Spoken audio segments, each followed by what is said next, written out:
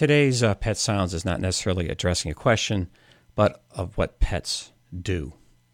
And all the things our pets do right in front of us. And they don't have a clue how embarrassing or rude or disgusting it is, at least in the human world.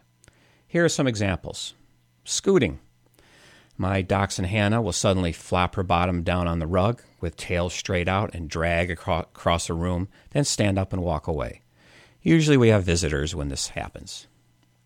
Passing gas. You hear a sound in the direction of your dog, but don't believe it. Then your nose says it's true. I usually witness my dog pass gas while sleeping. So innocent looking. Burping.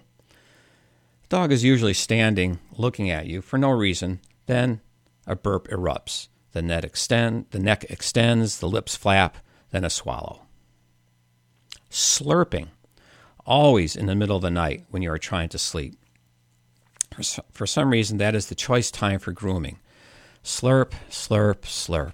God knows what is being slurped. I honestly don't want to turn on the light and find out. Usually one yell does the trick most of the time. Eating dinner in the living room. Some dogs love to take the food out of the dish and bring it into where we are sitting and eat the one morsel, then repeat the procedure over and over again. While in the car, I once had a friend's dog that barked at every passing truck. Not cars, but trucks. Every time. Drove me nuts. Throwing up and then eating it again.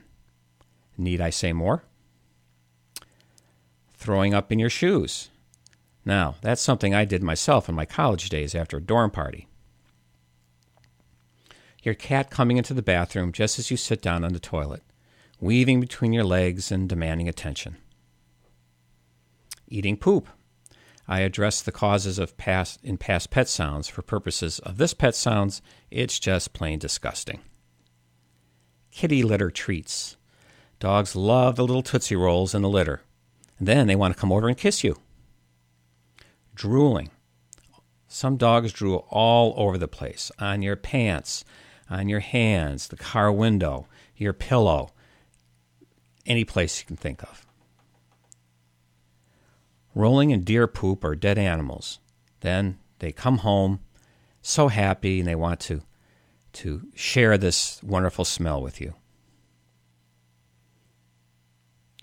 Having your dog sitting on your head in bed when a thunderstorm comes, or trying to fit behind the toilet. Your dog mounting your mother-in-law or sniffing your boss's or date's crotch at the front door. While your neighbor is petting your cat, it suddenly turns around and takes a big chunk out of his arm. Then you're running to the phone to dial 911. Or your dog rudely jumps up on unsuspecting visitors, knocking them over.